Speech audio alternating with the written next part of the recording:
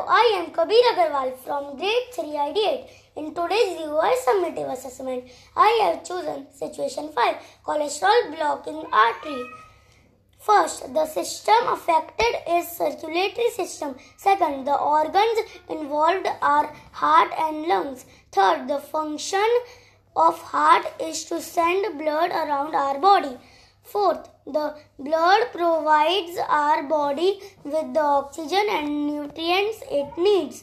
Fifth, the right side of our heart receives blood from the body and pumps it to the lungs. The left side of the heart does the exact opposite. It receives blood from the lungs and pumps it out to the body. Sixth, to keep circulatory system healthy, we should eat healthy diet like fruits, vegetable and whole grains. Seventh, we should do exercise daily. Eighth, we should not smoke.